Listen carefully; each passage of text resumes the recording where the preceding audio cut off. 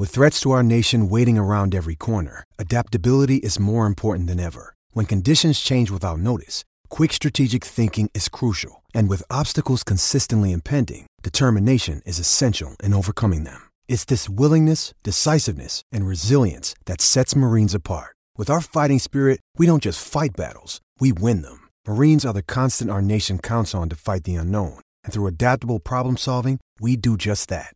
Learn more at marines.com. G'day, Mike Hussey here, but you can call me Mr. Supercoach. KFC Supercoach BBL is back and there's 25 grand up for grabs. So what are you waiting for? Play today at supercoach.com.au. T's and C's apply. New South Wales authorisation number TP/01005.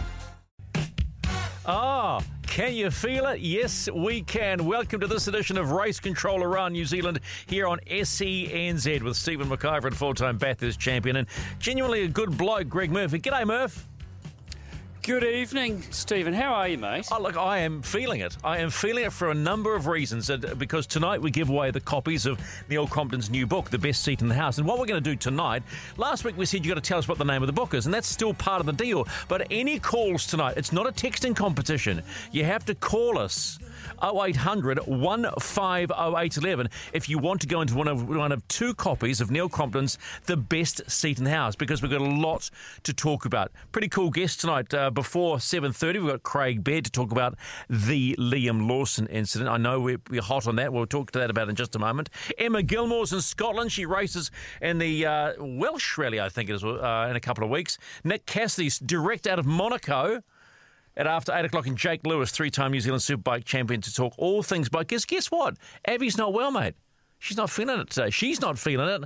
But are you feeling it? Well, she just sick of us, so she actually made an excuse. Well, no. She's actually not feeling too well. And I said, well, get that bloke that you're going to marry, and then you're going with that. Hopefully we get the invite to the wedding to chat about it as well. Hey, Murph, October 11, 2003.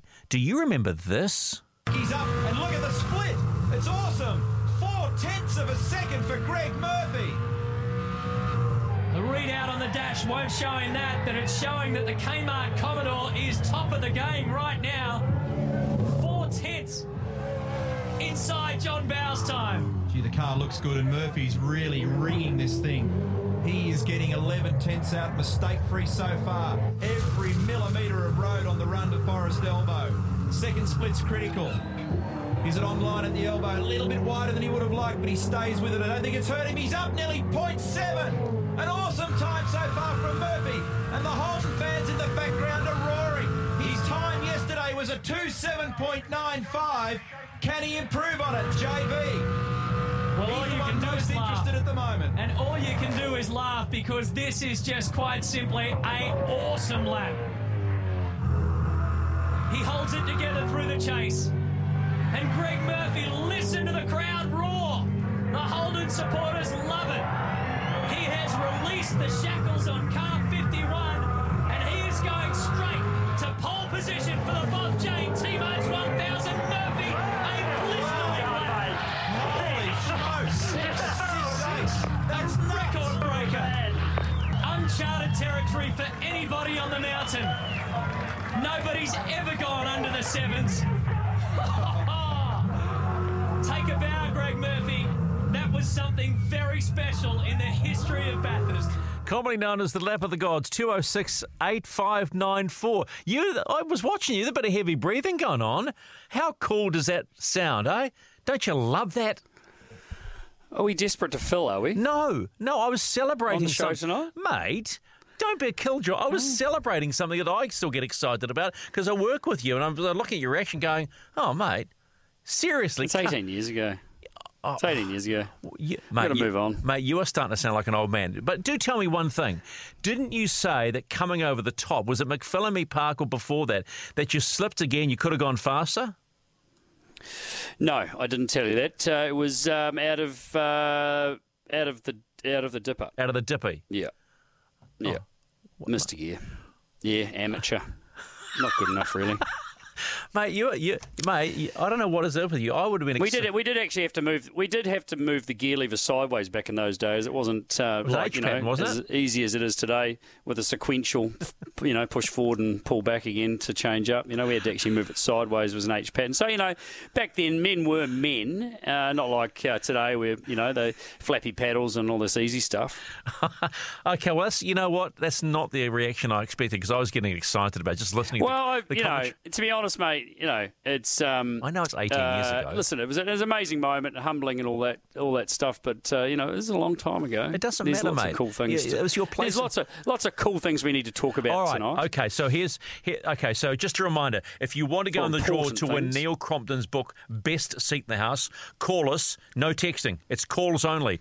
0800 150 Great calls 811. last week too, Stephen. We had plenty of We had great calls last week, and we didn't get to speak to all the people and ask questions. So if you've got anything you want to ask us and talk to us about, and there's probably a lot of things on tonight's show that are worthy of asking and talking about, that'd be great. Well, this next incident is where we're going to, which is the big talking point tonight. So have a listen to this. 0800 150 811. Call us about this. You'll also go on the draw to win Neil Crompton's book, Best Seat in the House. 3 drivers still into the chance of the championship. A top 6 finish would be enough for pole sitter Liam Lawson to claim the title in his first season. The charge down into the first hairpin and 3 abreast. Kelvin van der Linde down the inside of Lawson. Contact Lawson and his teammate Nick Cassidy sent out wide. The car stopping. Van der Linde dropping back as well. And as he selected reverse gear, Cassidy got going again. Lawson would get going again as well, but they were right at the back of the field. Van der Linde from the onboard just diving down the inside to try and get the win. His only chance of taking the championship title. Off the road, over the curbs and into the side of the Ferraris. So Liam Lawson was going into that final race of the Norris Ring last weekend in the DTM Championship as the leader, was taken out by Audi's Kevin van der Linde, and then team orders at the end of the race saw 2 Mercedes pull over to allow Maxi Götz to go in and win the championship. So it wasn't even team orders. Well, okay, it was constructors' orders, Mercedes orders. Now, Murph, let's just get it off the chest. You and I have spoken about this on Sky Speed already. I'm still filthy about this. Now, Kevin van der Linde has come out and apologised. Helmut Marko, who was Mr. Pretty Red... weak. Yeah, completely. Helmut Marko has come out and said, quote, completely brainless manoeuvre by Kelvin van der Linde. He should have been banned. Yeah, and he makes a good point, does Helmut Marko, the boss of all the Red Bull drivers in development, that in other categories like Formula One, he actually would have probably almost been banned from previous situations earlier in the year where he has hit multiple drivers along the way and caused a bit of carnage. So he probably would have had points on his licence like they do in Formula One. And Formula One drivers are getting points on their licences and penalties for far less than that. And this is why it's going to be really interesting shortly when we get Craig Baird involved, who is the driving standards observer for supercars and does a brilliant job in a very difficult role, to get his opinion on it. But, and it's disappointing, the commentary as well. I mean, that was the highlights, I think, that was just used there, that little soundbite that we had. But, what a pretty average kind of response from even the commentator there. I mean, it was a pretty terrible manoeuvre, and Kelvin van der Linde has come out and apologised because he has been absolutely smashed on social media. Now, I don't agree with people attacking, and I've been outwardly spoken about that before, about people being attacked, being threatened, being abused on social media. Have your opinion and be constructive about it. And I made a comment that was, I hope, was seen as constructive. It wasn't abusive. The comment that you made on Instagram. Wasn't abusive. You were angry. I've never seen you get angry like that before. Oh, very. And right, and as are a lot of people, and Van der Linde, I don't think has thought that he was going to get the backlash that he did. He's come out, he says he's spoken to Liam. That would be interesting to know what was said there. But as it says, he didn't actually come out and apologise for what he said. No, he didn't. In social media and that kind of thing either, which was absolutely ridiculous. I mean, he came out and said in a year that where many things happened, the right guy won today. That was straight after the race. No wonder people have become so outspoken. But that's been deleted and though have since. abused him. He deleted that one because he knew he made an but absolute tool of himself. But he said it. Yeah, completely. I think the lack of accountability is the hard one to stomach because he... Well, there's been Yeah. No, you Sorry. go. Well, there's been a lot of comments about, a lot to do with how DTM have come out and what they've done and the way they've gone about their business.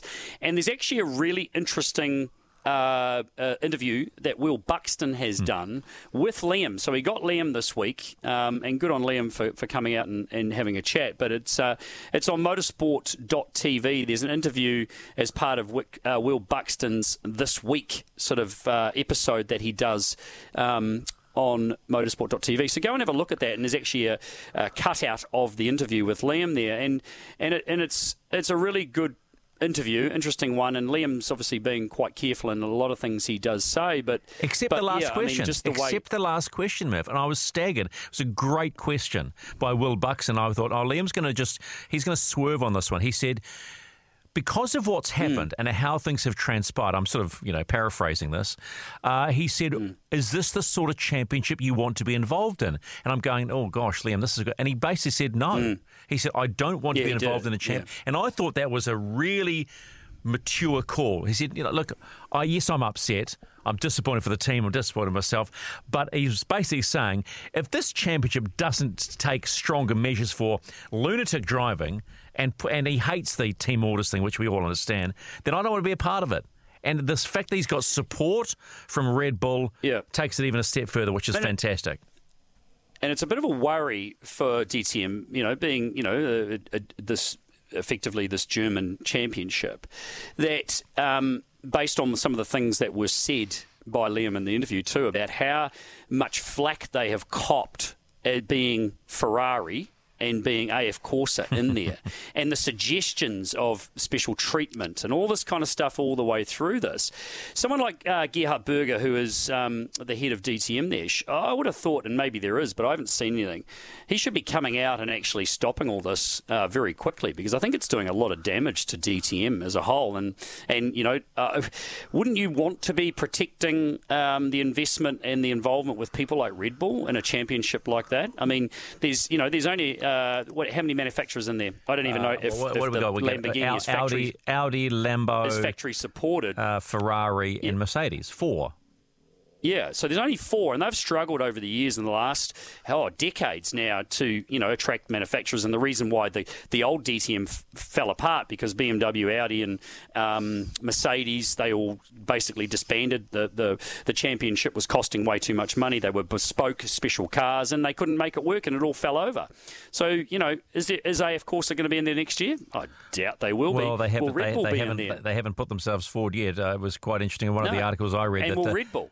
Well, no, I think that's the gauntlet they have run. You screw us over. Well, guess what? We won't bring out an enormous marketing budget and everything else, and some really cool drivers, young drivers that we can peddle to your platform. I just think it was disgraceful. 0800 150 811. If you've got a thought, if you've got an opinion on this, we want your thoughts. Because if you bring us your opinion, and you can tell us the name of Neil Crompton's new book called The Best Seat in the House. I've forgotten it. Well, then you can go in the draw to win one of 2 copies of that, because it's a callers-only competition, all right? Because we want to hear your thoughts on this whole Liam Lawson, and in many ways, and because we're Kiwis, we feel more strongly from him, but it was a debacle. And when you talk about the commentator, and I'm not criticising the commentator, but I was watching it live going, and he goes, well, look at this. Gertz was 50 seconds behind, now he's within 20. I'm going,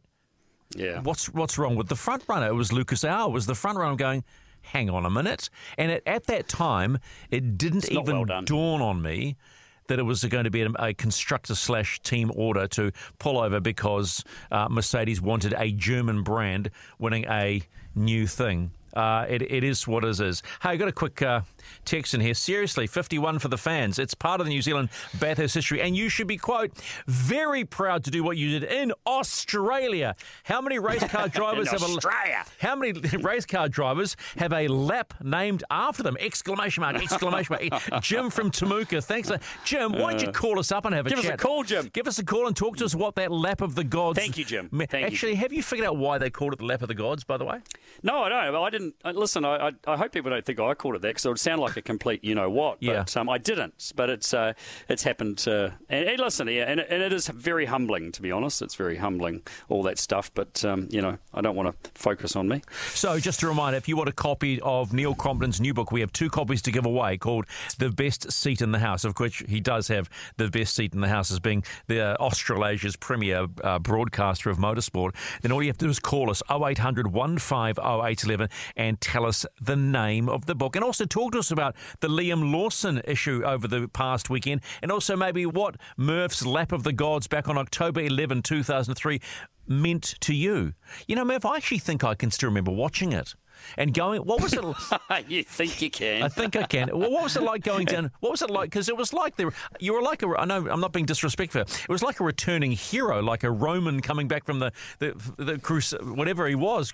The door was open and everyone in pit lane was clapping you. And I mean, to know that you had broken what was potentially at that time unbreakable, did it actually sink in at any time? And go, oh, hang on a minute. And then you went and won the big great race anyway, which was the bonus. But the actual fact that you'd done the unthinkable. Well, I don't know. You don't even think about it like that, though. That's not what you every time you get in a race car, it doesn't matter what you're doing. And we're just talking motorsport, not other sport. But, and every time you get in a race car, there's one goal. There's one thing. Right, and that's to be the fastest or be first. So that's all you ever do. And doing the shootout, which was always a very special part of the Bathurst weekend. That I loved being part of that shootout. I was very honoured to do it. So every time you got a chance to do it, you put it on the line and you wanted to make it happen. And that's all I did at the start of my lap, or for that. And the preparation for it was to try and be the fastest possible. Now, doing the lap was one thing, but you mentioned about coming back down the pit lane, which we used to do, come down the wrong way. If all the people there, all your competitors, all the other teams, if they hadn't come out and done what they did, then it certainly wouldn't be as special as what it is, because that is, in my mind, what gave it, the moment for me. If they hadn't done that, I don't think we'd be talking about it as much as what we have still done in the past and still do, which is, let's just say, is sometimes a little bit hard to fathom, to be honest. But I'm very fortunate to have been in that position and have done that, because race car drivers, they might spend their entire lives racing cars and not have a moment that that was as amazing for me as what that was. Have you driven faster? That's enough. Have you driven faster quickly in a modern car? Have you driven faster in that circuit yet? I don't know. Have you done better than 206.8594 in a modern supercar? Have you had a crack at it? I actually don't know. Oh, okay. So sort of throw that one. Okay, going to take a wee break. 0800 150 811. 0800 150 811, because we're drawing the books tonight. If you want a copy of Neil Crompton's new book, The Best Seat in the House, it's calls only, baby. And talk to us about Liam Lawson, Murph's Lap of the Gods, because coming next, talk to Craig Baird, the Driver Standards Officer for Supercars, about the incident and what he might have done. Stick it right here. Race Control on SENZ. 7:21, just a reminder, you can be in that draw to win those 2 books, one of the 2 books, because we're giving 2 away. Neil Crompton's new book, Best Seat in the House. But it's for callers only. Don't be shy now. 0800 150 811. That's 0800 150 811. We have been talking about the Liam Lawson debacle last week, so it's time to get a more astute brain on it as well. This man is a 4-time Australian Carrera Cup champion in Australia, 5-time New Zealand Porsche GT3 champion, 5-time New Zealand Touring Car champion, and it's 30 years since Craig Baird won his first Formula Pacific title. That's Craig Baird, MNZM, and is now the Driver Standards Officer for Supercars. Hello, mate. How are we? All right? Yeah. Mate, you're about as exciting as Murph. We just played the Lap of the Gods and went here, move on. Come on, pal. How are you?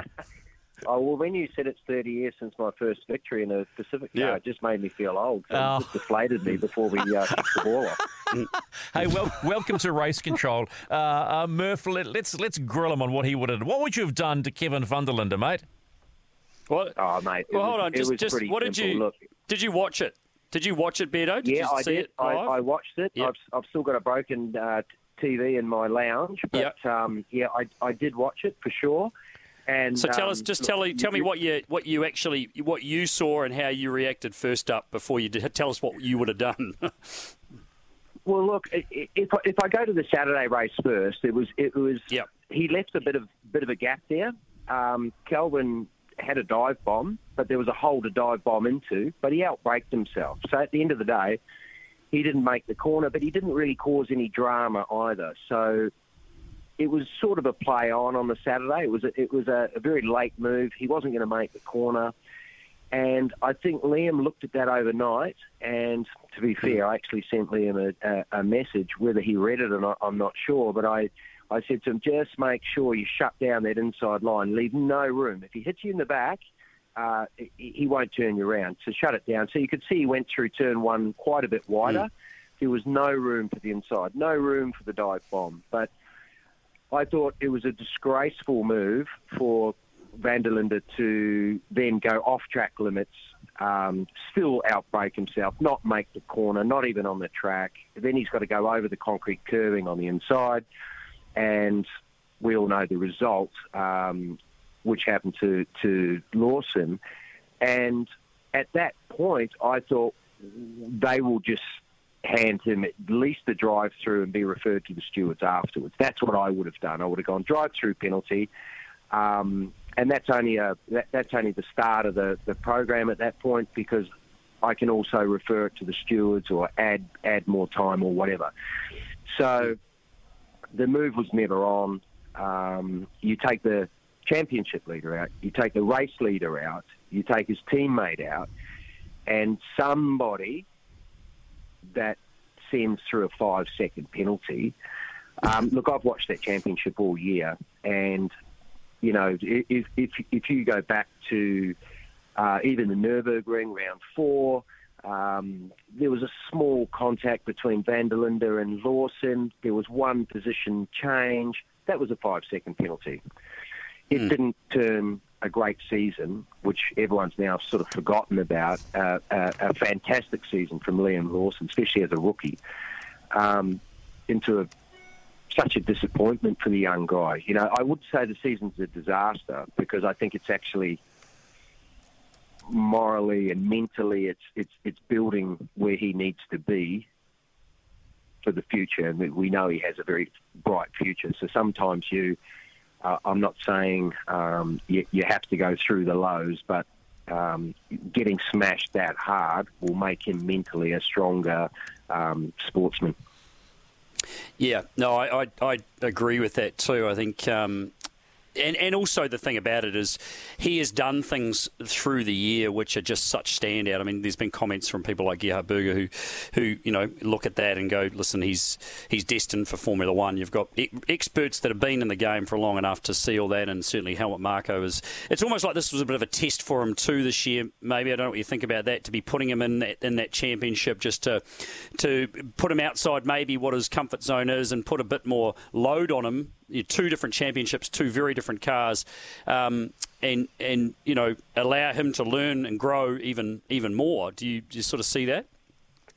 Yeah, absolutely. I think it's very Red Bull-esque, is to test them under extreme pressure. But I think what Liam did is probably blown them all away and just sped the process. Obviously, he's having an F1 test and that now.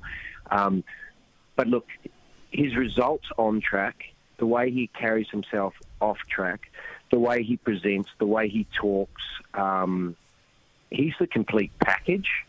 Very much young, to me, like Mitch Evans was. Looks right. It's just about opportunities and where you land, and you know that better than anyone, Murph. New Zealand's had plenty of talent come through, and there's plenty more to come. And when we talk about talent, we've overlooked what Nick Cassidy did on the weekend. He's in there in very difficult situations, comes out of a Formula E car. But look, he's a guy that turns his hand to anything. He's a bit of an all-rounder and very quick in everything. But that sort of showed us what DTM is. It's almost an old boys club. It's always had that tarnish to it where the last round, and Norrisring's generally been the last round of the DTM since its inception in '84. They used to have factory cars running for a manufacturer, and they come to the last round at the Norris Ring, they'd all run 6 cars. So it has been a little bit of that DTM thing, but it needs to clean up. It's not the standard that, we can't play rugby the way we played rugby 30 years ago. You used to be able to get away with the odd head-high tackle and carry on and play. Nowadays, a head-high tackle, you go for a little walk through the tunnel.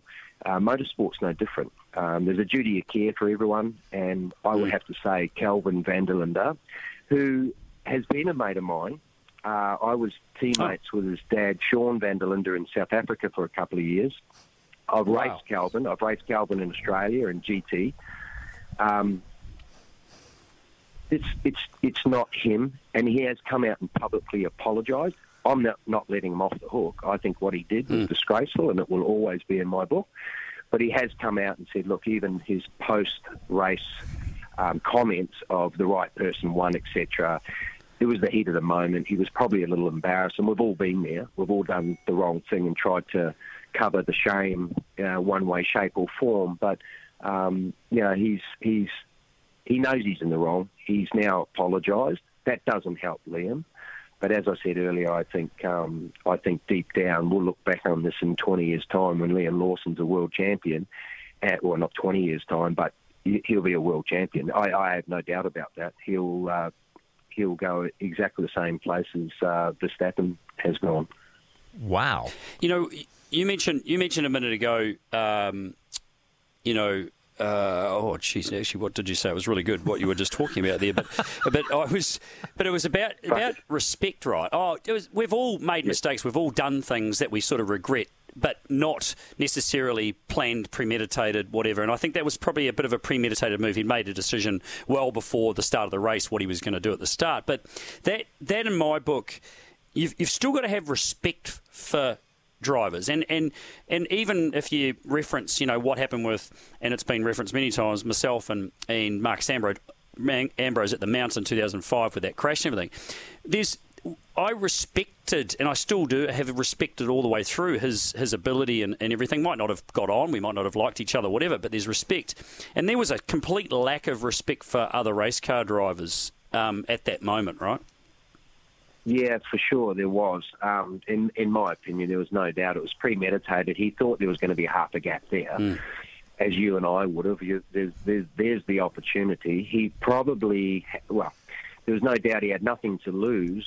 So his game plan when he went to bed was thinking, there's a gap there, and the Audi is always very, very strong under brakes. There's no doubting that.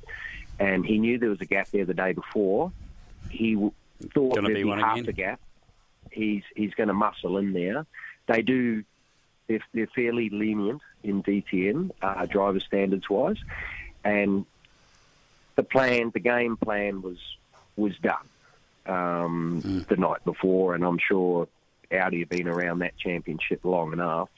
I was also, we've spoken about the Kelvin van der Linde thing, but the Gotts thing to me left a really sour taste in my mouth, because I haven't been through their rule book like I do the supercar rule book, but I believe there's a rule in there that there's no team orders. Now, they haven't taken that as team orders because they were trying to win a constructors championship, which they did. And they had already won that one round previous. But then to go into, what it's like, Murph, winning a team's championship or construction is nothing, really. Yep. The drivers' championship is the one that they put up in their museum again.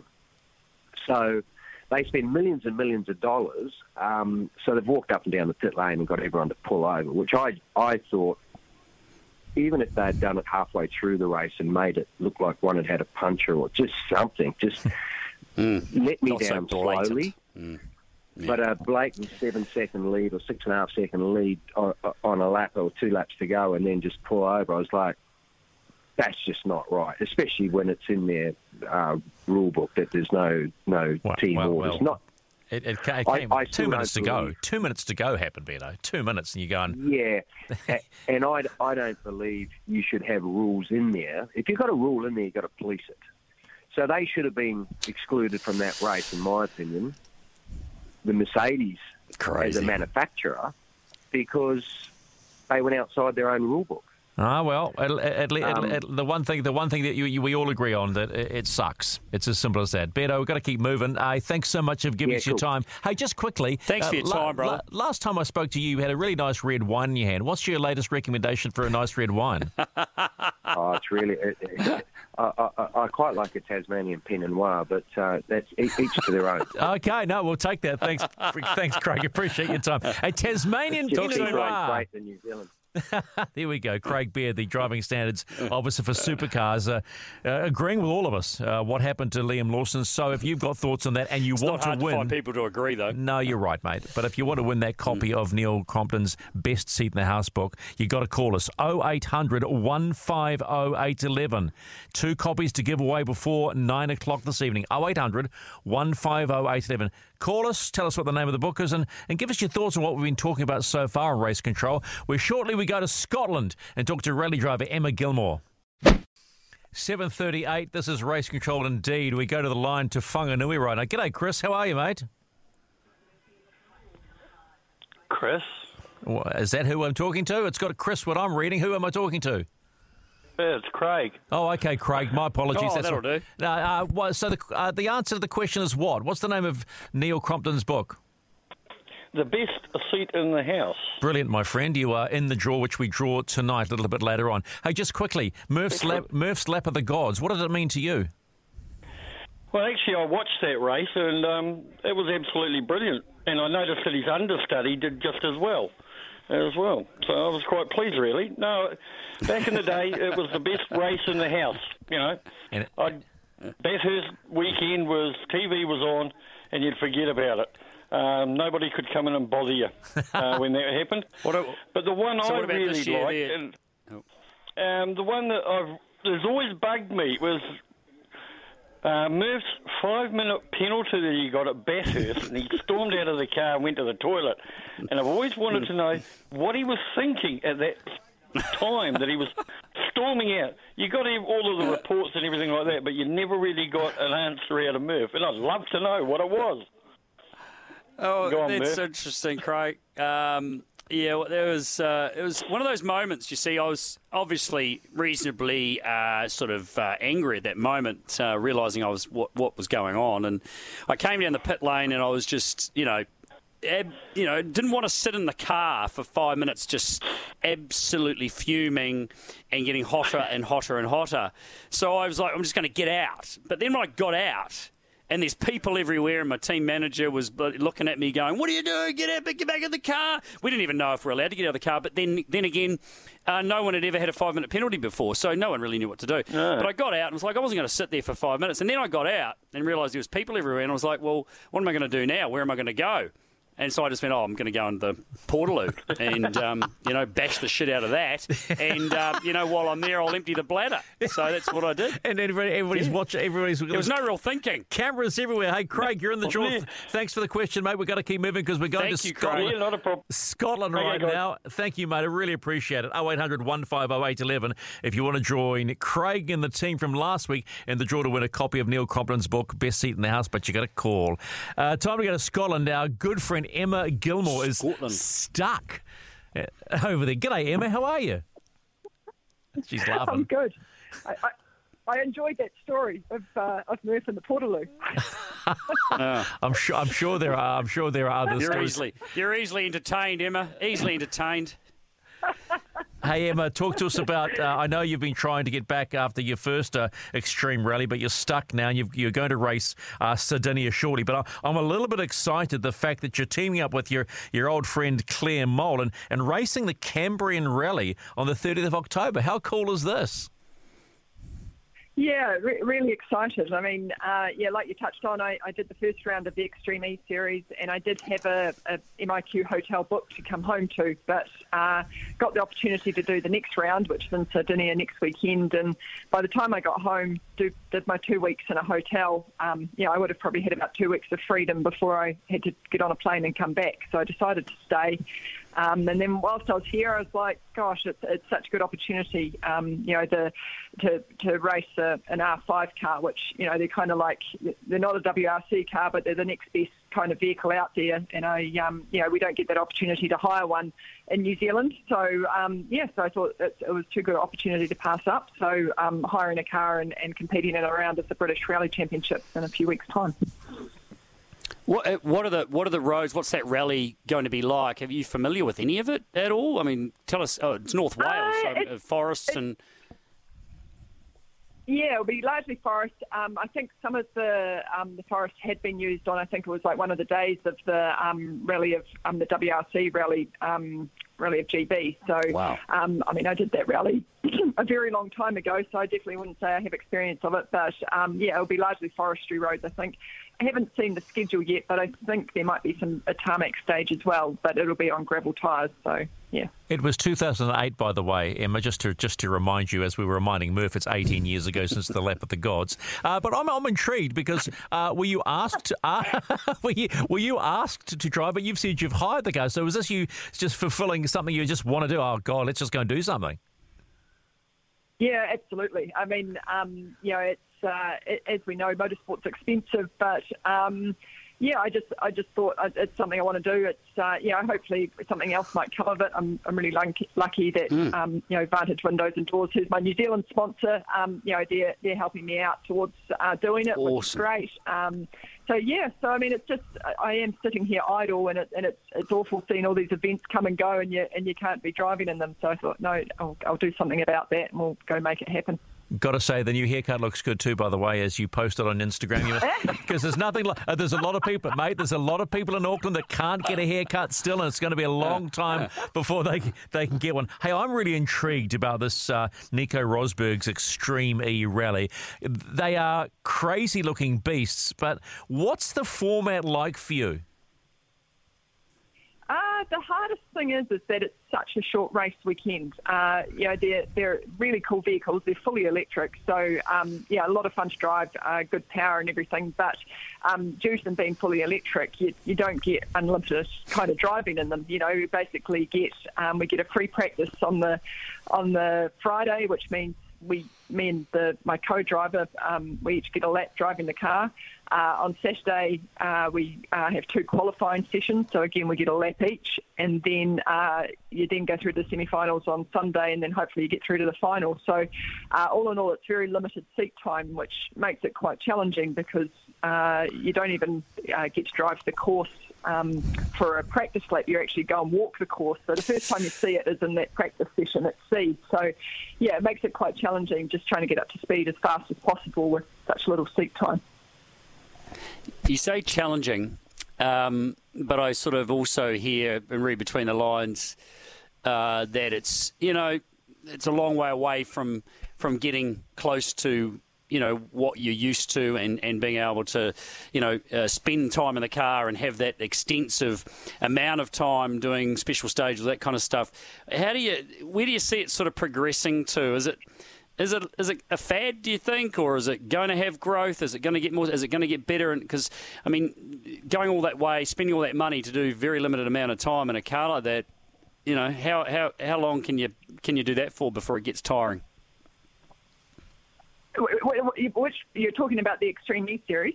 The Extreme E Series, I think, is it's on the way up. There's a lot of teams involved with it. Obviously, Nico Rosberg has a team, and Lewis Hamilton has a team. Jenson Button has a team, Andretti Racing's got a team. So there's some really big names in motorsport there behind it. And Alexander Agog, who's behind the Extreme E Series, he was the person that got Formula E started, and I guess the same question could have been asked when that first started, and we can see how successful that series been.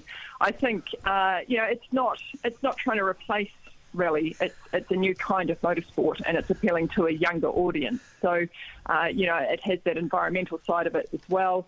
Having a grid, for example, that's 50-50 male and female, I mean, that's never been done before in motorsport. So, there's a lot of really exciting things about it, and I think it's still on the up. I mean, every motorsport has its day, doesn't it? But I definitely feel like it's still at the start of its climb.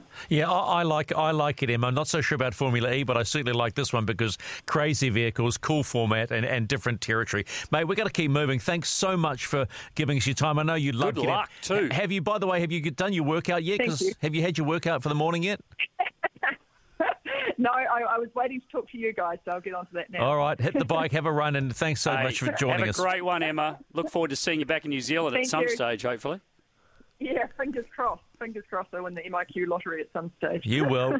Somewhere along the way, you will. Emma Gilmore, live from Scotland, going to be in the Cambrian Rally, October 30, and then next weekend, October 23 and 24, the latest round of the Extreme E in Sardinia. We'll wrap this first up shortly here on SENZ Race Control.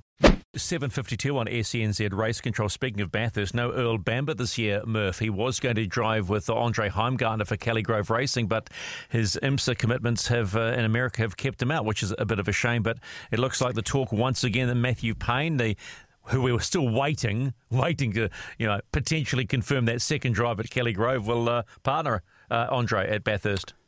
Well, maybe not. Wow. Maybe not. What a rise to stardom very, very quickly. That'd be amazing. And why not? Give him a shot, I suppose. He doesn't have the experience up there, but the way he's been going, I think you'll probably impress. But I'd say Earl Bamber's situation too would be quite difficult in trying to get into Australia. I'll tell you someone else I'd like to see is who we're going to talk to after 8 o'clock. Nick Cassidy. I reckon Nick Cassidy would go great at Bathurst, wouldn't he? 100% guaranteed he would go great there. But again, it's around schedules and the ability to... right now, it's very, very difficult to actually manage anything. Just talking to Emma Gilmore a minute ago, she doesn't have a spot, to be able to come back to New Zealand at the moment with the MIQ, and Australia's a bit locked down at the moment, albeit hopefully it is going to start changing quite quickly in New South Wales and maybe Victoria before too long, and it'll make it a little bit easier. Yes, all the doom and gloom merchants are suggesting Auckland could be in this lockdown for some time as they think cases might explode, which is not much fun. Thanks, mate. Thanks. You can sit in Hawke's Bay and feel happy. It's a fact of life. Yeah, I know. Let's just talk. It'll be here before we know it. Settle down. Silly season. James Courtney re-signed with Tickford, multi-year deal, and Jake Kostecki has left Matt Stone Racing to join Tickford, which pushes Jack Le Brocq out. Jack Le Brocq. Yeah. What do you think Le Brocq ends up? He may not end up anywhere. It comes down to money, and you can imagine at the moment with supercars being on hold and not a lot of income coming into a lot of these teams, it's created a bit of a situation.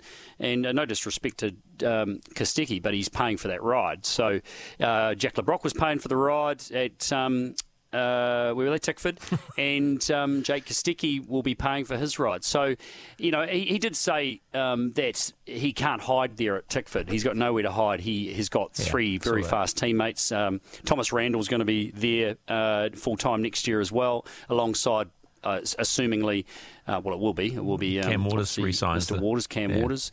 And, Courtney's got a gig there, which isn't tied to the boost money, and I know that for a fact, and Peter Addison has come out and said that as well. So they've decided to keep James on, and they'll have to find the budget some way or another to do it. But, Jake, it's going to be interesting to watch Jake. I mean, He's proven that he's got some skills and some speed. He's been around now in supercars for quite a long time, driving those cars. But, this is going to be the test to actually see. Now there is no excuses. He's not a rookie anymore. He's going to have to step up and produce. And when you're up against teammates of that calibre, you'll sink or swim. And, of course, Hunter Makaray starting to hopefully test for Indy Lights, which is exciting too. Well, he is going to test. He is going to test, and I know that... It's 100%. And, of course, Billy Fraser is testing right now for Indy Pro with Exclusive Motorsport. All right, that's the first hour done. Coming your way after 8 o'clock, live from Monaco. That's right, Nick Cassidy, and your chance to be a winner, 0800 150 811. If you want to win a copy of Neil Compton's book, Best Seat in the House, call us. You could be a winner here on Race Control.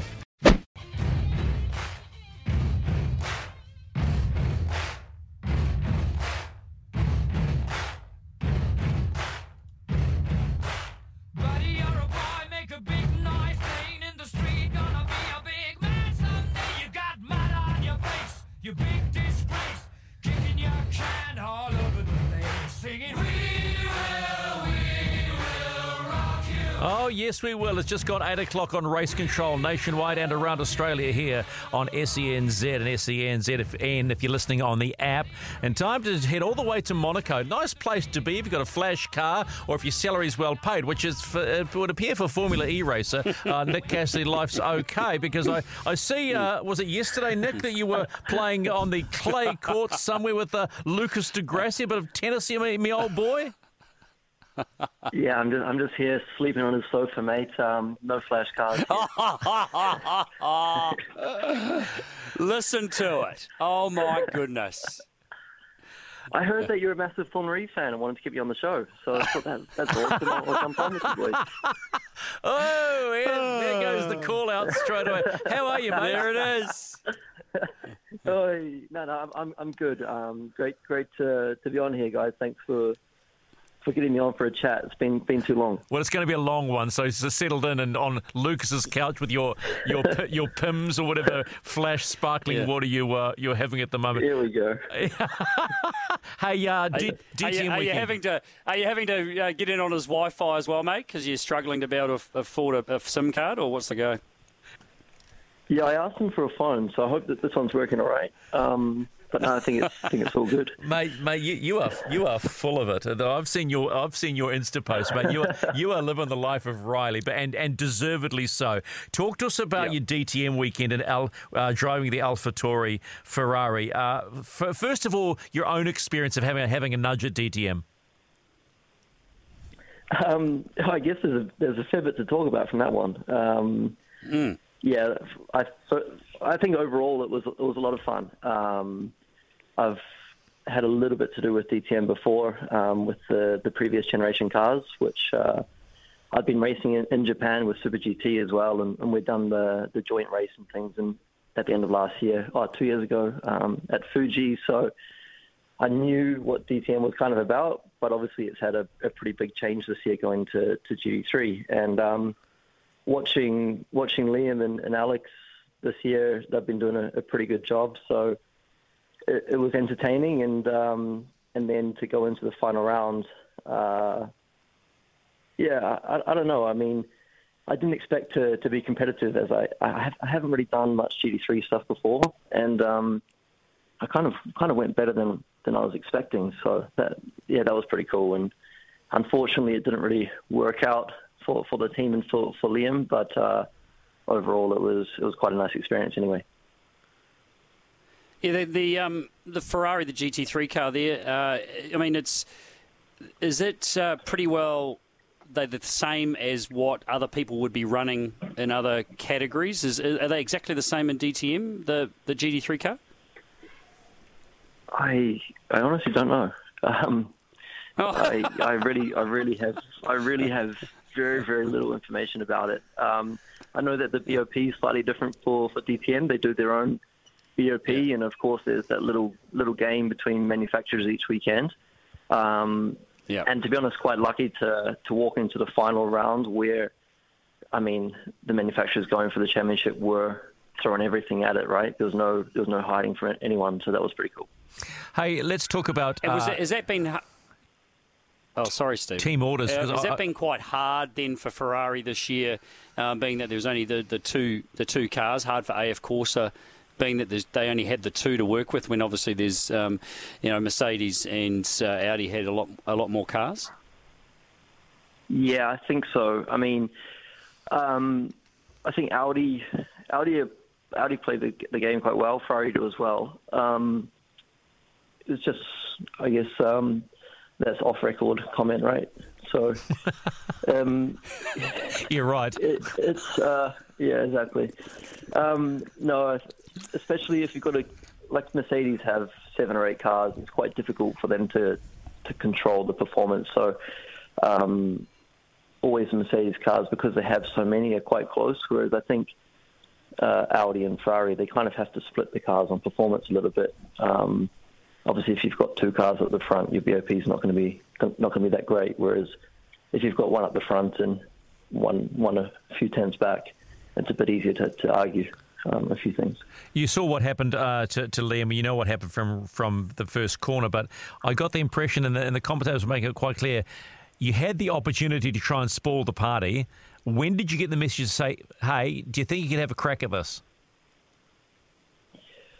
I was driving with an Italian team. I don't think that the radio was that calm and clear after that. It was quite funny. We didn't say a word for the first 10 laps. Even after the incident, I didn't jump on the radio. I just knew that what the situation kind of was. But yeah, I actually had like a mega race in race 2, and in a weird way, it made it a lot of fun for me to be far back and to come through. And the only thing that I wasn't really aware of was that most guys had already done their pit stop, because they were half a lap ahead, and you lose more or less one lap when you box. You don't really see when other guys are pitting or not, whereas sometimes, other categories or other racetracks, you see when guys are out of sequence quite easily. And so at the end of the race, I was coming for Gotts and Jungadea there, and I think it maybe 8 or 9 laps to go, and I got the call, okay, when you get to the Mercedes, we'll box. And I was kind of thinking to myself, well, hang on, guys, I don't think that the undercut will work. Surely they're waiting for me to get to them, and we'll box 1 lap later. But yeah, that already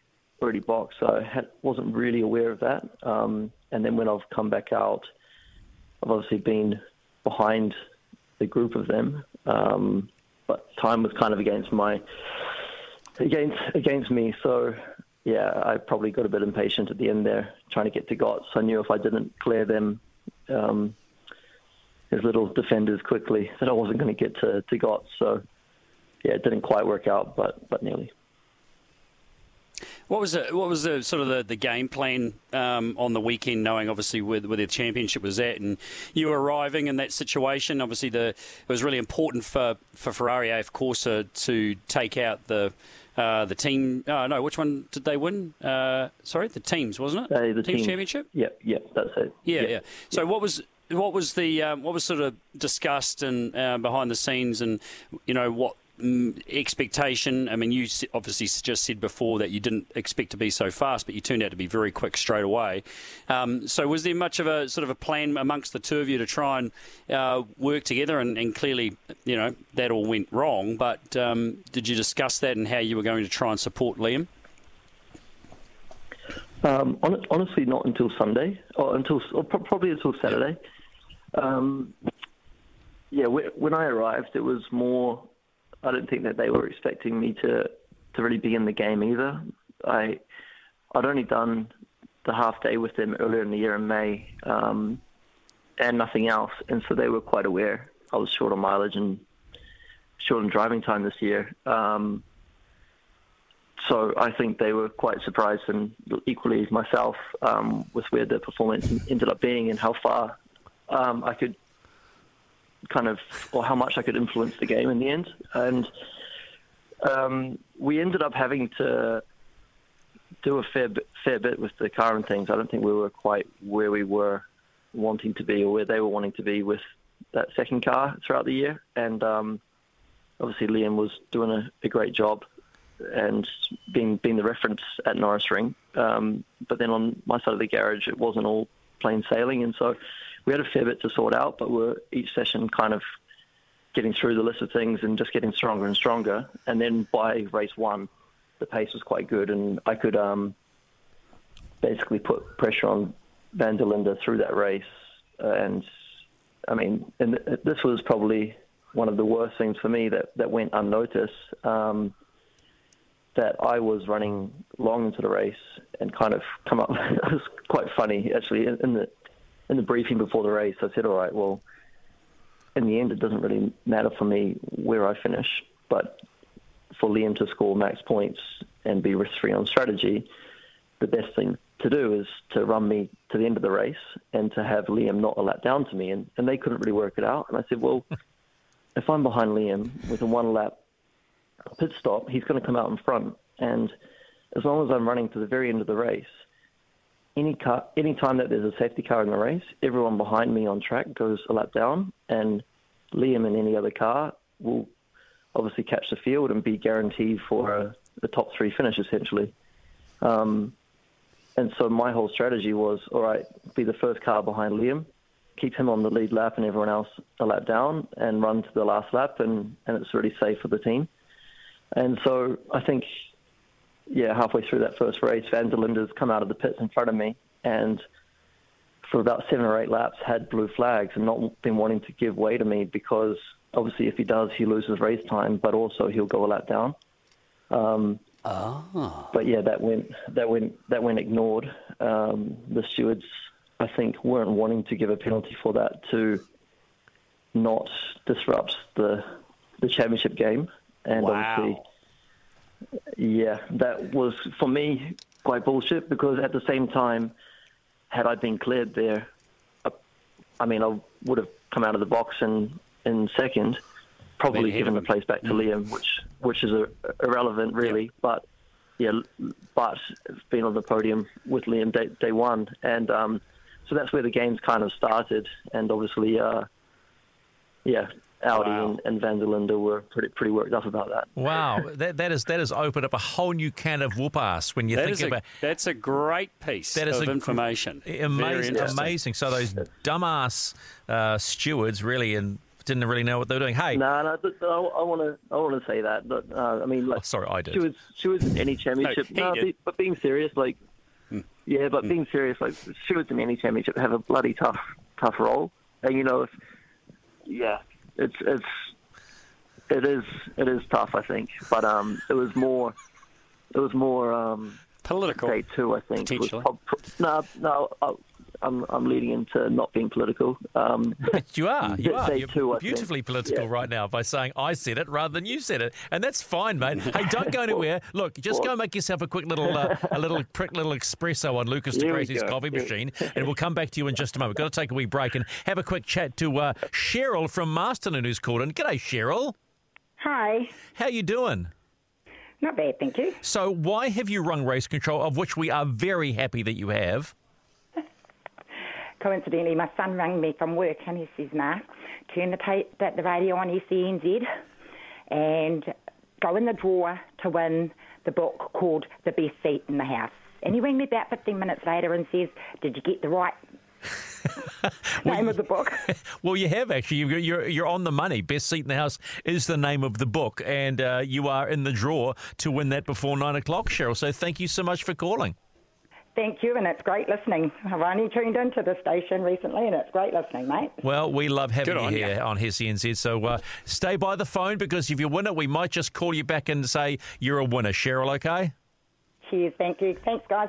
You're more than welcome. 8:13 here on SENZ. Back with Nick Cassidy in just a moment on Race Control. 8:17, if you want a chance to win Neil Crompton's book, The Best Seat in the House, give us a call like the lovely Cheryl from Masterton did on 0800 150 811. That's 0800 150 811. 2 copies of the book to give away before 9 o'clock, but you got to call us and not text us. Nico, let's just, before we talk Formula E, because we do want to talk to you about your first season full-time in Formula E, just give us the rundown from your perspective of what did actually happen at the start of race 2 there in the final round of the championship, and then, all the rollout of what happened afterwards. Interesting one. I think... For me, race 1 and race 2 were very different incidents. I think in race 1, obviously he's gone for a bit of a desperate lunge. I said to Liam after the race, I said, look, maybe the move was desperate, but there was half a car width there. He did have the opportunity to go for that space. I said, day 2, man, you just don't leave him any space. He's not going to go around the outside of you. You break where you want to make the corner, but just don't give him that opportunity. And Liam did a fantastic job of that, fully covering to the inside. And so I think that's what really changed the 2 incidents. On top of that, I'd had quite a good start as well and kind of boxed him in behind Liam. And if I was braking quite late, and I think, in theory, Liam could have taken the corner. I would have gone around the outside and we'd been 1-2. And I reckon he knew that if I was second out of that first corner, there was no chance of him getting to Liam that race. Yep. And so he was quite desperate on that first corner to stay in front of me. And I mean, okay, whether he's probably half of his, in his mind before the start, he's probably thought, I'm going to attack Liam. He was probably surprised that Liam covered that much. And then secondly, he's tried to more or less break where I have, or close to it, to try to keep that position. But from the start of the braking zone, being on the ABS and not being able to do anything, and kind of gone to the inside to avoid everyone, which has ended up looking like a clumsy pass. So yeah, I think, it wasn't a clear, I'm just going to lunge at all costs.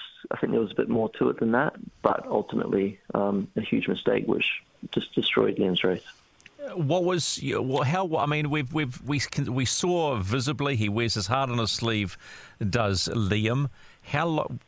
What was the first thing you said to him after it all transpired and you got off the racetrack and sort of just hanging around with the team? Just that he'd done a great job all season, and to be honest, in my opinion, whether he won that championship or finished second is not going to change his future. And I told him that. Yeah. I said, look, you've done it's all great for the CV. We all want a great CV, but you've proved a massive point this year, and it's not going to change what you do next year or the year after that in the end. So I just kind of reinforced that to him, and yeah, went in for the handshake and he went in for the hug and had a little moment. Nice. Yeah, that's cool. And I just thought it was, very fitting and just awesome that you were there supporting him. I mean, two Kiwis driving in the same team in the DTM in the final round, and two Kiwi flags on those cars was just awesome. And also, unfortunately, the whole weekend is sort of taken away a little bit, and it's great that we've got you on tonight to talk about your performance, because, mate, you should be very proud of what you've done. And we know, I'm a fan, and you've got a lot of fans over here of what you're capable of doing. So I hope that that has actually been recognised as well. But let's move on to Formula E. We've talked about this off air and other moments about this championship and what it's all about and what it means for you and that kind of stuff. So give us your scorecard and your thoughts on your season, this one, and what were the challenges? What were the toughest things about being in that championship? Yeah, it was quite interesting for us here, man. I mean, scorecard for me isn't great. I'm in some ways really proud of the first season, but I'm at the same time super frustrated. I mean, it was such an up and down year. I feel like I was either first or last kind of thing. Yeah, it was really up and down. At the same time, a lot of guys were. It was a little bit the nature of the championship, but of course there are always moments where you know yourself, you think you have a great opportunity. It doesn't always come together on multiple occasions. So yeah, tough championship. Performance on a single lap and at certain tracks was a lot better than I expected, but yeah, that consistency was worse than I expected. So hard to race it, really. So it's such a competitive championship, because 1 minute you can have a great run and then the next minute you can have a really crappy run. So the challenge for you has always been about, and I think you and I spoke about this before somewhere else, was about the technical aspect of it, learning this new technical game. Having just jumped out of a DTM car, are you sure you want to go back into an electric car? Yeah. I mean, to be honest, I want to do more outside of Formula E as well, but the Formula E, the amount I learned in that championship and the level of that championship is unreal. I really must say. So, yeah, I'm looking forward to next season, having another crack. It won't be easy for sure, but yeah, I think the level of engineering and the teams is pretty extraordinary at the moment, and also to have 24, now 22 professional drivers in the championship makes it pretty awesome as well. Yeah, I've actually got the points up in front of me for the season, and And just talking about the competitive, and I have been very much aware of that, and it's got to be the most competitive as far as the list of drivers go, the most competitive championship there is out there. And you finished 15th in the season, and I'm just looking at the top 15. The last 4 races, every single driver has at least one no point scoring race amongst them. No one really has dominated at all. And how close that championship is, all the way through in the point standing, how it went down to the wire. I mean, that is what you want in a championship. It's not necessarily what every driver wants because they just want to win. But I mean, it's phenomenal how difficult it must be to try and get a run, a run in Formula E. Yeah, I mean, like, even at the point standings, I finished 15th, but less than a race win off the championship win. Went into the final weekend thinking, if things go my way here, or we end up with a competitive package, we'll be fighting for the championship, and it ended up nowhere. So it's really quite frustrating on that respect. I think a little bit depends on, like I say, your package working at certain tracks and certain conditions, temperatures. And then when things are working for you, you kind of need to bag the points. And because I think all the drivers are on a pretty decent level and the teams are operating quite well, everyone has that swing of performance depending on where their car's working.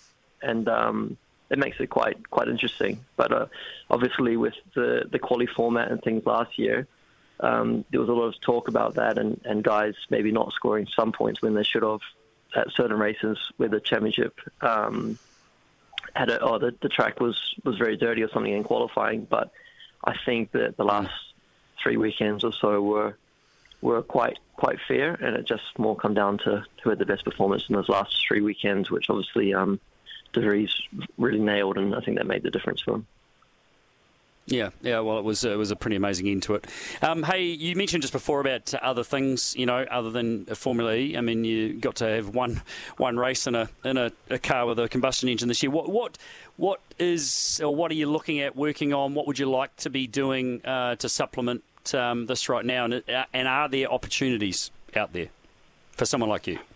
Yeah, there's always opportunities out there. I think the hard thing is just making it all work. To be honest, man, because you speak to teams or manufacturers and they all want priority. They all want, their program to be the main thing. And with Formula E and the amount of races and simulator time and things like that, it's really hard to have time available from December till August kind of thing.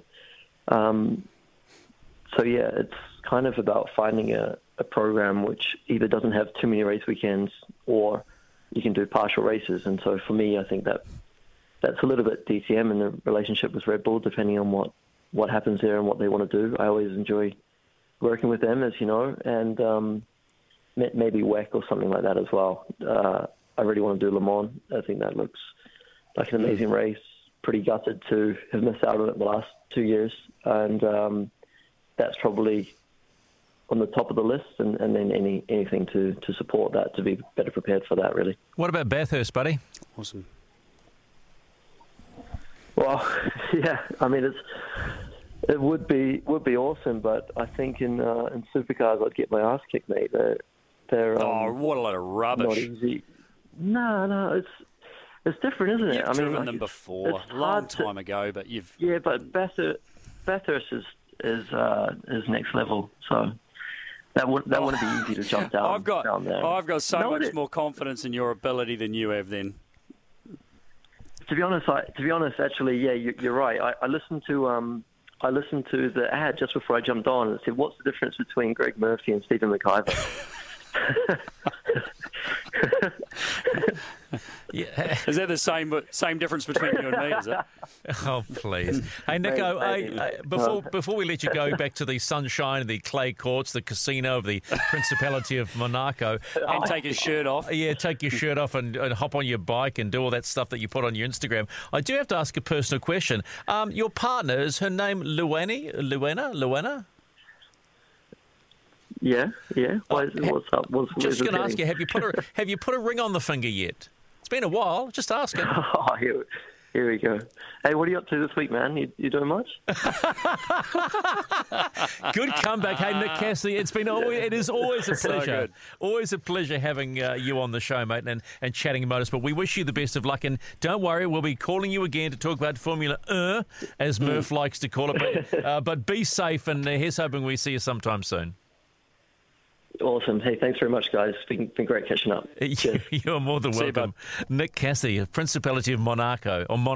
Not a bad spot, Murph. It's 8:30. This is Race Control on SENZ. We're going to talk motorbikes next with Jake Lewis, 3-time New Zealand Superbike champion. But remember, before 9 o'clock, we could be calling you and saying you've won a copy of Neil Crompton's new autobiography called The Best Seat in the House. If you want to be in the chance, have a chance to win it, gosh, Stephen, come on. 0800 150 811. 0800 150 811. And you could be a winner with Race Control on SENZ. 8:34 on a Thursday night. Every Thursday night, this is Race Control around New Zealand. If you want to check out the app, it's SENZ. If you're in Australia listening, because we get some text in from Australia listening on the SEN app. G'day, Joseph Napier, is that right? Yes, Napier. Mate, you've rung us because you'd like to try and win a copy of Neil Crompton's book, right, his autobiography? Yes, it's the best seat in the house. It is the best seat in the house, mate. You've nailed it there. Is there anything you want to ask Murph before we move on? Stalked you a few times, Murph, around the world. Okay. Oh, good stuff, bro. Well, that's good. And you live in the same town? I live in Napier. Yeah, I live in Napier. Nice. Hey, do you have proper broadband? Because he doesn't. I don't. Yep, no. I do. Oh, he lives in the boonies somewhere. I don't need know. a very long patch cable to plug into Joseph's Wi-Fi. Hey, Joseph, stay near your phone. We might give you a call, and you could be a winner. Okay, bud? Well, I've also met you, Stephen. Have we really? Okay, well, there you go. Yeah, and Hampton Downs go-kart track. Hampton Downs go-kart track. Well, there you go. Well, you can't mistake me from Greg Murphy because I'm a good-looking one. Hey, thanks for the call, bud. Well, you may just get a call from us. Stay by the phone. 0800 150 811. If you want one more chance to give us a call and be in the draw to win Crompo's autobiography called The Best Seat in the House. Time to talk bikes. No Avalon, but her other half, we can't call him the better half because he's the other half, but he's a Yamaha factory rider in New Zealand here, and that's our very own Jake Lewis, 3-time New Zealand Superbike champion. Hello, mate. G'day, guys. How are you? Wow. Okay. What is it with the guys here? Avalon is so much more exciting. She goes, "G'day, how are you?" And you give us the "G'day, mate, how are you?" He's nervous. He's nervous. You can't be nervous. He's got to do a good job, Stephen. If he's not better than Avalon, this could be the first and last time he gets on the show. How are you, bud? Exactly.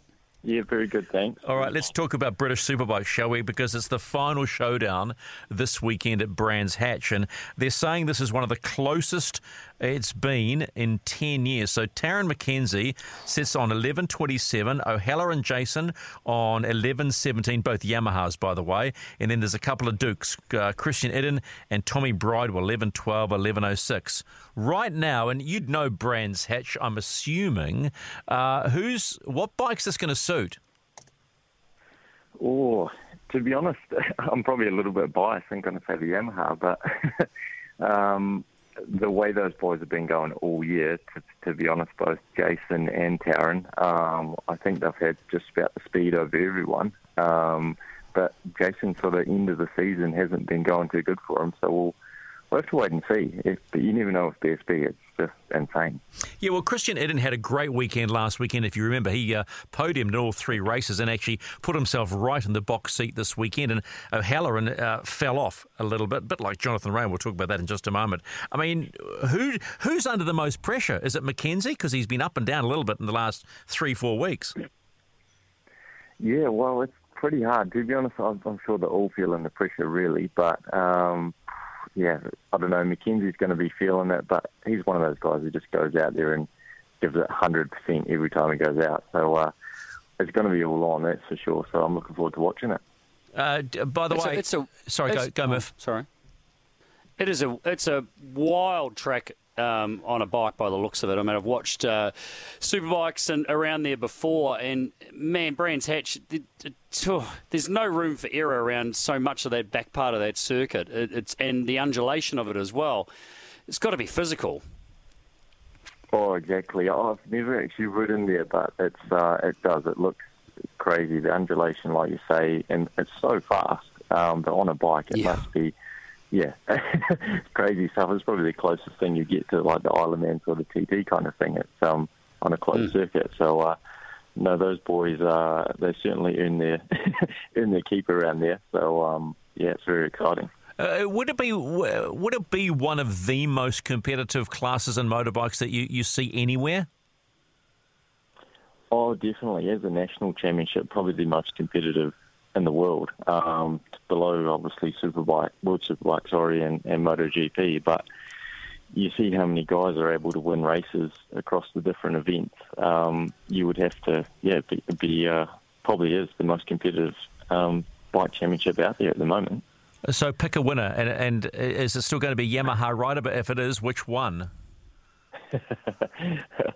Well, I don't know if I can pick an Aussie to win, so I might have to go with Mackenzie.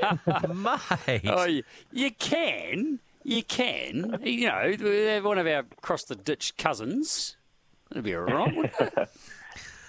All righty, let's move on because we're Superbikes this weekend. Penultimate round of World Superbikes, which again is turning into one of the most competitive. Even what's his name? Vale Yellow. What's his name? Rossi. That's right, that bloke. Valentino Rossi. Oh my God! I know. I'm having a moment, aren't I? Valentino Rossi said he loves watching World Superbikes at the moment. They're in Argentina at the Circuito San Juan Vilocum. That's the name of the circuit. Just thought I'd do my silly accent to make it sound more exotic. Toprak, 478. Jonathan Rea, defending champion. Mr. Six-Time, 454. And Scott Redding, 424. Who wins and why? Because I was looking at the track design. There's a cracking great straight in this one. Yeah, exactly. The straight is incredibly long. It's... a bit of a different sort of circuit. I know the guys, they didn't get to compete there last year, but back in 2019, I think there was a few actually complaints due to the circuit and safety and things like that being brand new. So it'll be interesting to see what comes around this year, but both Johnny Rea and Toprak were on the podium, I think, all three races back in 2019. So I think at the end of the day, it's going to be down to those two boys again, and it's certainly going to be gloves off by the looks of it. So, have you been sort of like we have, and we talked to Avalon about? Have you been sort of like me, sitting on the edge of your seat this year? I mean, it has just been a classic season of motorsport where it becomes harder and harder as the season goes on to actually work out, which is what MotoGP's been like the last few seasons. But Superbikes, you know, we're just so used to seeing Jonathan Rea in control. I mean, it's just been... I'm sure he doesn't like it so much, but he's got to also, you know, look at the season and how exciting it's been for the fans. I mean, it has been a special year.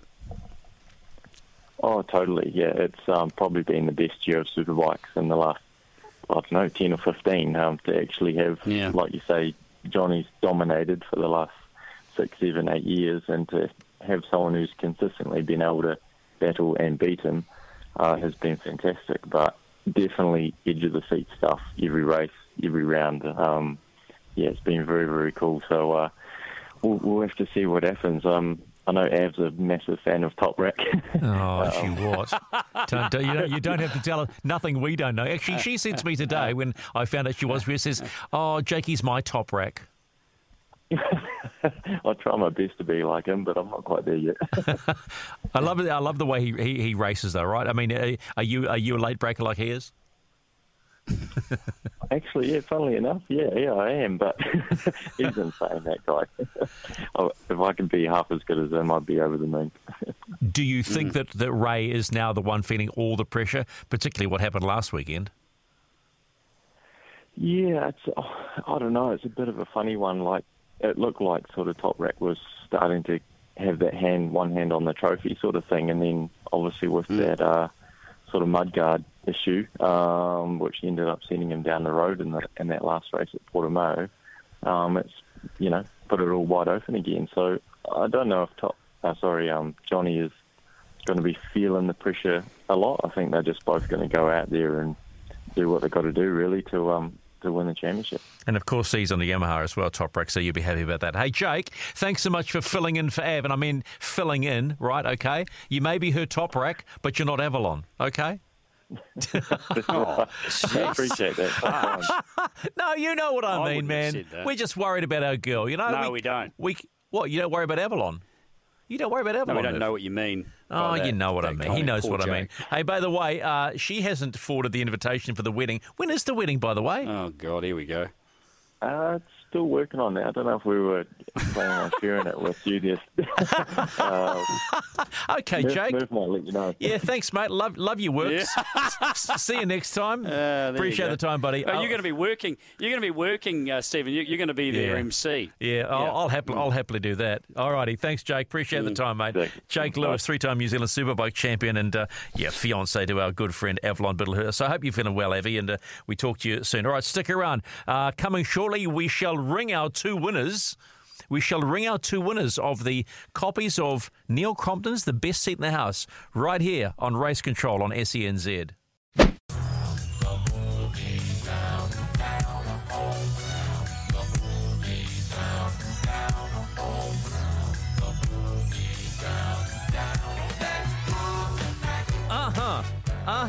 Yeah, let's groove tonight and finish Race Control on a Thursday strong by giving something away to our loyal listeners here on Race Control. 2 copies to give away of Neil Crompton's new autobiography called The Best Seat in the House. So let's hit the phones and straight away, look at this name's popped up. Cheryl from Masterton. How are you?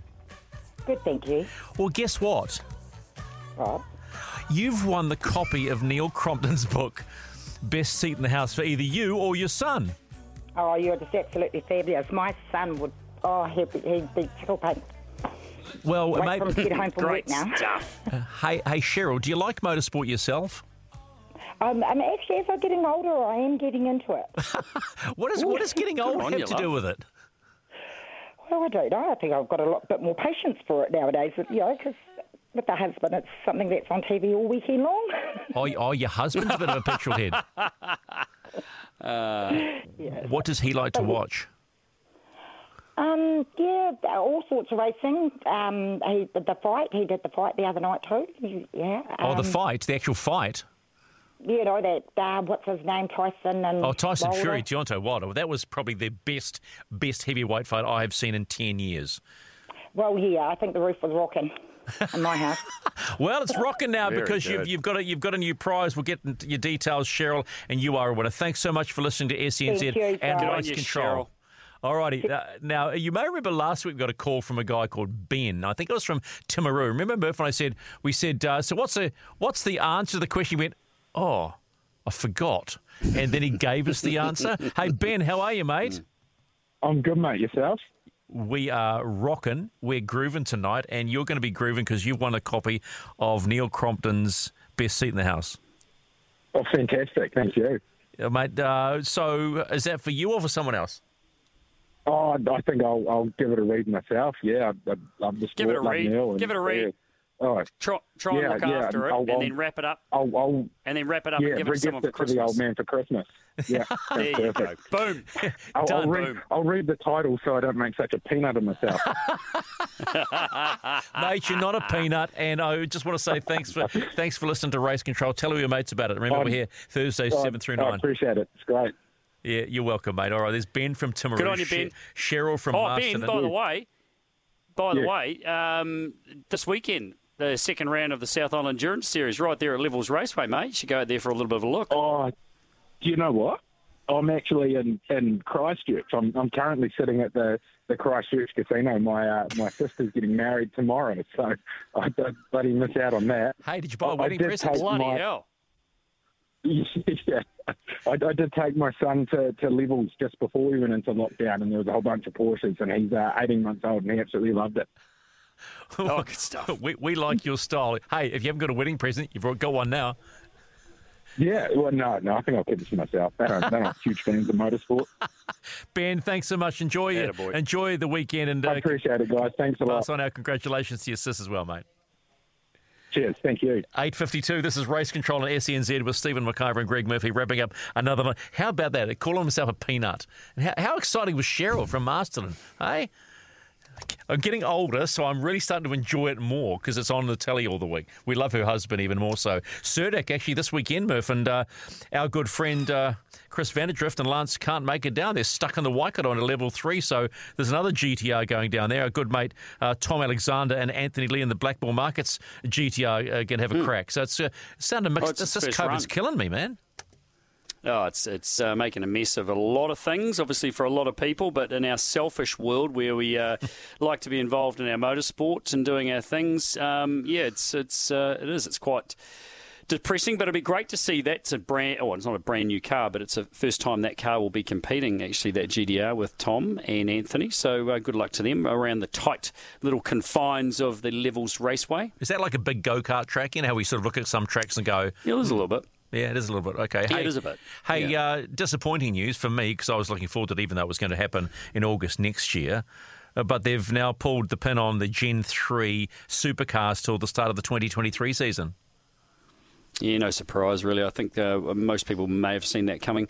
And also at the moment with just the current situation around supercars and the fact that there's not a lot of racing going on, it's going to be an interesting season. The teams are under a lot of pressure and a lot of stress and financially, I would imagine also. So, COVID has caused delays and a lot of different situations around the whole development for the Gen 3 car. And it wasn't ideal to have it rolling out partway through or through the season anyway. It was all a bit of a kind of idea, and so I'm not really surprised this has happened. I think it's the best thing for the category to just work through it. And to be honest, I think they probably should have just put the order in for 30 of the next gen NASCARs and be done with it. You beat me to it. I saw pictures again of their latest test. How cool does that Toyota look? Those things are awesome. How cool is all of them. And to be honest, for supercars, if they're wanting another manufacturer as well, there's 3 cars there ready to go, done, all set, ready to go. It's just like they're effectively what we're doing, but we're doing it differently and our doors open. Other than that, they got V8s in and they look fantastic. Let's go racing. So anyway. You speak my language. You speak my language. All right, mate. We're back next weekend. Well, week 7 through 9, maybe. See, you can't get your words out, whereas I can. So their languages are different. Yeah, well, you live in the country, I live in the city, and we won't go there. Hey, I'll catch you next week, and maybe we'll talk to our good friends at Repco and see if we can give something else to give away, eh? Oh, we need to do something like that just to get the callers back in on the show. It's been great talking to some of the fans. We are done. That's Race Control here on SENZ. See you next Thursday between 7 and 9. Have a great weekend, everybody.